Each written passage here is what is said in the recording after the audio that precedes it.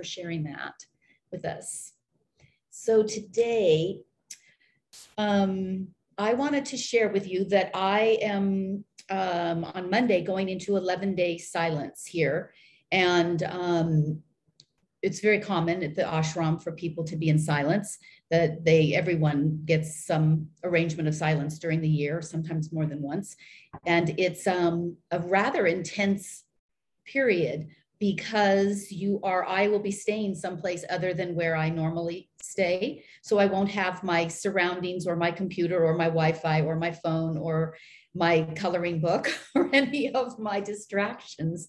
I will have nothing. So our silence is complete. You don't actually have anything. You don't read, you don't listen to any music, there's nothing happening except for your spiritual sadhana, your discipline, your practice, which is set up for you in advance. And it starts at 5:30 in the morning and it goes until 9 at night. And there's some breaks in there, but not much. So some of it is pranayama, some of it is chanting, some of it is yoga, different types of yoga, just different practices that are put together for you personally. And it's a full day.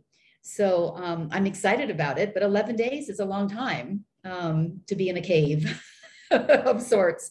And the weather's weird and the spaces are, you just don't know. And there's no hot water for sure. I can just take a little immerser so I could make a hot cup of something, a decaf tea or something if I want. So that's nice. Anyway, that brought me to this notion of silence. And I really wanted to speak to silence this week because silence is an art. It's not just a sadhana or a practice, it's an art because it is an internal space that we cultivate and we create through a variety of tools and intentions that we set. But for us to be able, to fully access the beauty that we carry with us, silence is the corridor. Silence is the portal. It is the way that we get into our intuitive knowingness, the way that we get into our heart space, what we're really longing for, that gets lost in the translation of our mind busyness and our ego's questioning and all of the other aspects that are part of our humanness can take over the deepest longing and desire and knowingness about ourselves. The truth of who we are in this incarnation is available to us.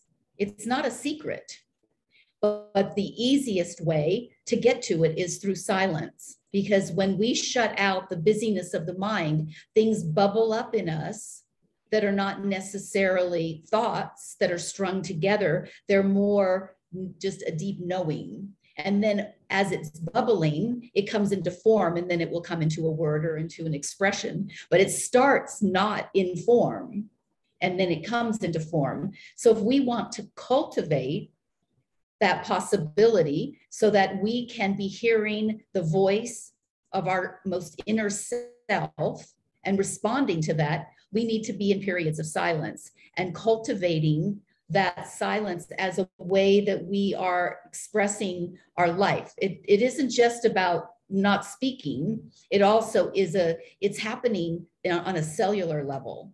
It's the vibration of our body. It's not just our voice making noise. It's actually our whole body is involved in the endeavor to experience silence. So I just want to talk a little bit about how we might do that and how silence is looked at and viewed through the Buddhist lens or tradition. And Buddhism talks a lot, there's a lot that comes from Buddhism around mindfulness.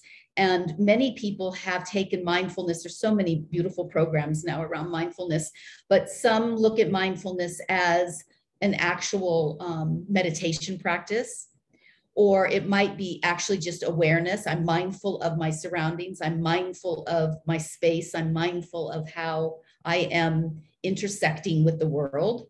Those are all beautiful ways to be mindful, but Buddhism talks about mindfulness as a practice that quiets the noise inside of us. So if we want to have this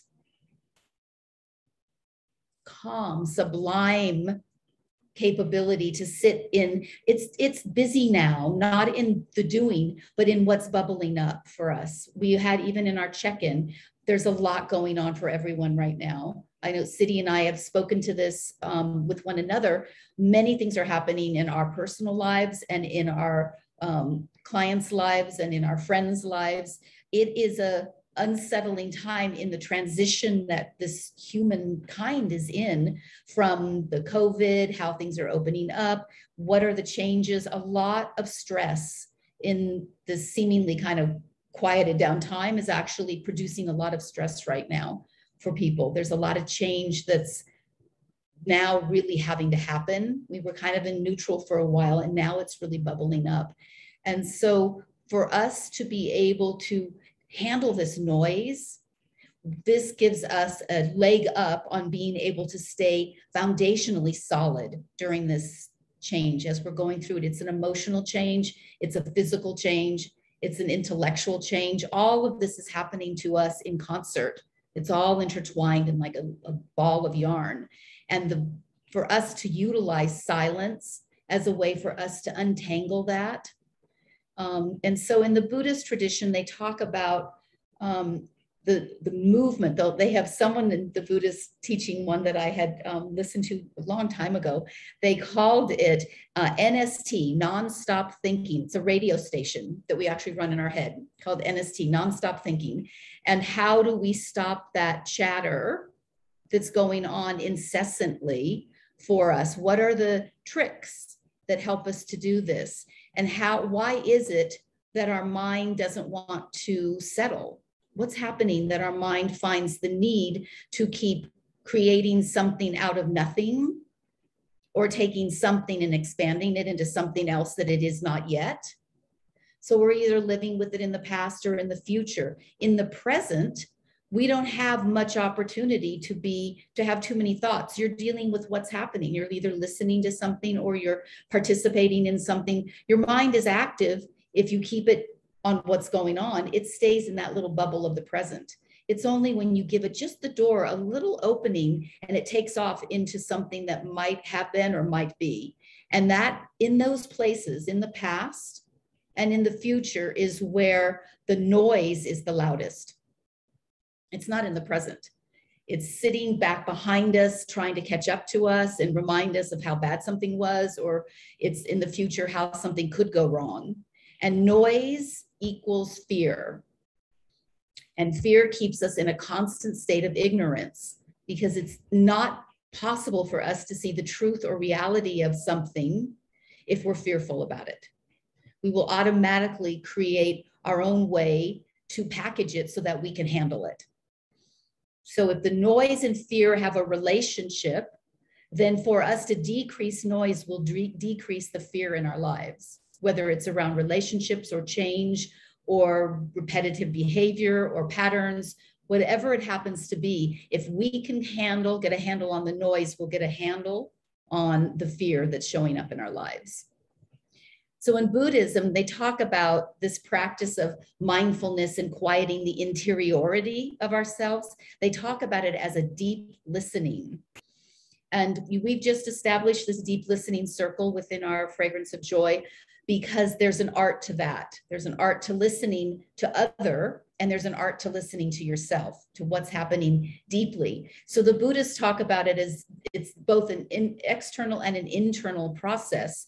And when we're deeply listening to ourselves, we don't have the distraction of other thoughts, because we're attending to the listening. So the practice of deep listening, whether it's for other or yourself, the benefit happens on many different levels. It really is useful for us to be able to hear what's going on inside of ourselves, not as a mind discussion, but as a full body experience. So let's think about the deep listening to ourselves as one of the tools that we're going to use to be able to settle down the noise, so that the truth of what needs to rise for us has the spaciousness to do so. So one of the techniques that they use in Buddhism is a chime or a bell. You'll often hear that in meditation practices. And for a long time, I wore a watch that had a timer on it that I set every hour. And when it would go off the next hour, it would remind me to get back into the present moment. And to, if I was off track a little bit, it would just bring me back on track. We need tools to be able to stay in alignment with this desire, because it's easy to say, I want to have that noise reduction, but it's not so easy to do. So something, you know, beautiful little bells that you can get, put a little bell in your purse. Every time you pick up your handbag, it's going to tingle and make noise. And you're going to go, oh, I need to be present right now. And you're just going to recenter yourself. We just get off center. It's not as though we're taking some huge, big detour. We just get off center to where we're thinking about one thing, and the next thing we know, our mind has gone in this daydream ways down the road, and not productively, not in a way that we wanted to. Some creative thought is beautiful. We don't want to stop creativity. But when our mind is taking a situation and extrapolating it to be difficult, challenging, problematic, you know, uncomfortable, then we're just perpetuating the problem. We're not even solving anything. We're simply playing into the possibilities. And that's a place that is not productive for us. So just thinking about using a tool, something that keeps bringing us back to our center point, back to the center where we have a beautiful barometer within ourselves, a beautiful line of sight of where we want to be. We just have to keep tapping back into it. One of the things in Buddhism they call this noble silence is a beautiful practice where all we are doing in noble silence is taking whatever activity we're in, whether it's eating or reading or talking to someone or working on your computer, and you take the entire focus that you have, everything else you let go, and you only focus on that one thing. Back to not multitasking. I think this is the time for women to stop multitasking. It's just really not good for us. You know, we get a lot done in a day and we check a lot of things off our list, but we're scattering our intention, and the strength of our focus is what lets us dive deeply into ourselves. And the more scattered and multitasking, we just go across the surface. It's like somebody's just going tinkle, tinkle, tinkle, tinkle. There's nothing coming down deeply into you to give you that rootedness, to go all the way down to your Muladhara, to that root chakra, and really ground you. It's all happening on the surface. It's very air. If we are focused on one activity, we get deep. So the question becomes, do you want to live your life really broadly on the surface of everything, or do you want to go deeply into one channel at a time? That's not to say you can't dig many deep wells, but if you just dig a few inches in 1,000 little holes, you're not going to get to any water. You have to at least dig down deeply enough to get the sustenance that can be offered to us. So let's take it for a while and let's just see how it works to not multitask, to use noble silence to work at whatever activity we're working at, and to be fully present for it. If you're eating, to be watching the number of chewing, you know, how many chews am I having on this?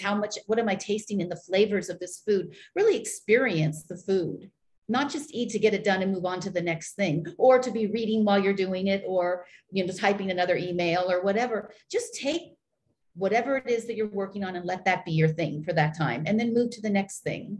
This creates not only a beautiful rhythm for us, it also creates this noble silence of us being so beautifully tied into that activity that we experience it in a different way.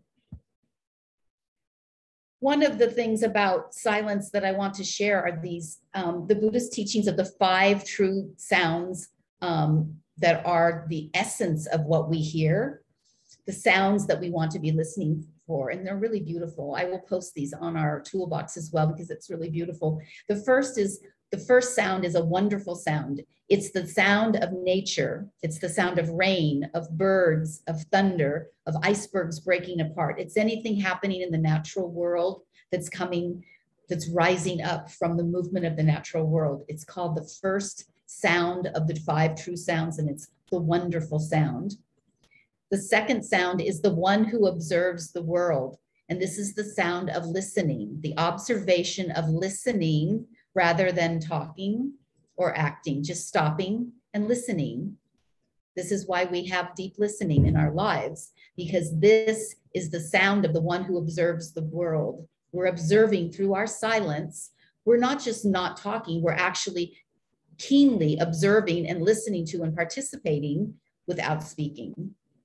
The third of the 5 true sounds is the Brahma sound. That's the transcendental sound of Om, the universal sound, the sound of creation, Om, which is a really wonderful thing to be also chanting along with our Satanama. Om is also really transformational as a chant, do for 5 minutes, 10 minutes, whatever you would like.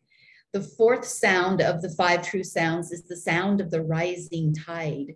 It's the voice of the teacher, the one who clears away misunderstandings and who removes afflictions and transforms. And the fifth sound of the 5 true sounds is the sound that transcends all sounds in the world. And this is the sound of impermanence. It is the sound when we are reminded that everything except the eternal nature of our spirit is impermanent, and that we won't take any of it with us. And that as we see and we draw our attention to that which we are attached to, and that which we protect, and that which we follow, that is impermanent, that is the sound that's going to keep us from touching our eternal nature. So it's the sound that transcends all other sounds because it is so powerful. Impermanence is so powerful to understand in our lives. What is permanent and what is impermanent? How do we understand what we're keeping to take forward with us? What does our soul, what attributes does our soul actually carry forward? And what else is just left here? So I'll post those only because they're really culled down to an essence of how it is that what are we truly listening to and what should we be listening to as we nurture our divine nature. So I'm going to leave you with one more practice that's really, really helpful around silence, and that is to establish a silent period for yourself every day. So some people will do, if you can, within your personal situation, might take something like 9 p.m. until 8 a.m. or until 7 a.m. And so they turn off all electronics and everything kind of quiets down at 9, and there's no more discussion, there's no more talking, there's no more interacting with anything in terms of even reading books, that you just allow that, and then you're waking up and coming into the world time is silent.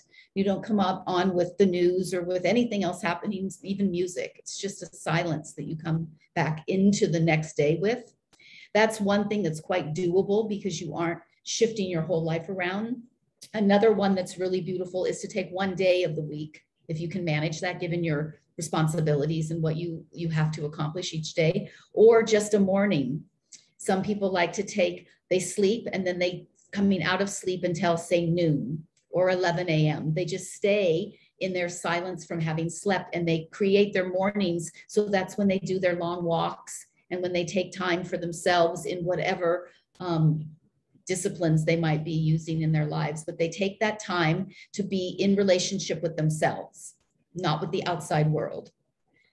So I'm going to just say this week, imagine how silence is penetrating your life and where it isn't, and how to add that into part of your spiritual discipline so that you can gain the benefits of this deep dive into the deepest sections of your being, the juicy parts of yourself, and bring it up so that you can actually experience it and use it for the decisions and the epiphanies that you have. It comes from inside of you, from that well inside. So we have to plumb that well. And I'll see you in 2 weeks. Siddhi will be with you next week, and I'm supporting from afar in a way you'll see.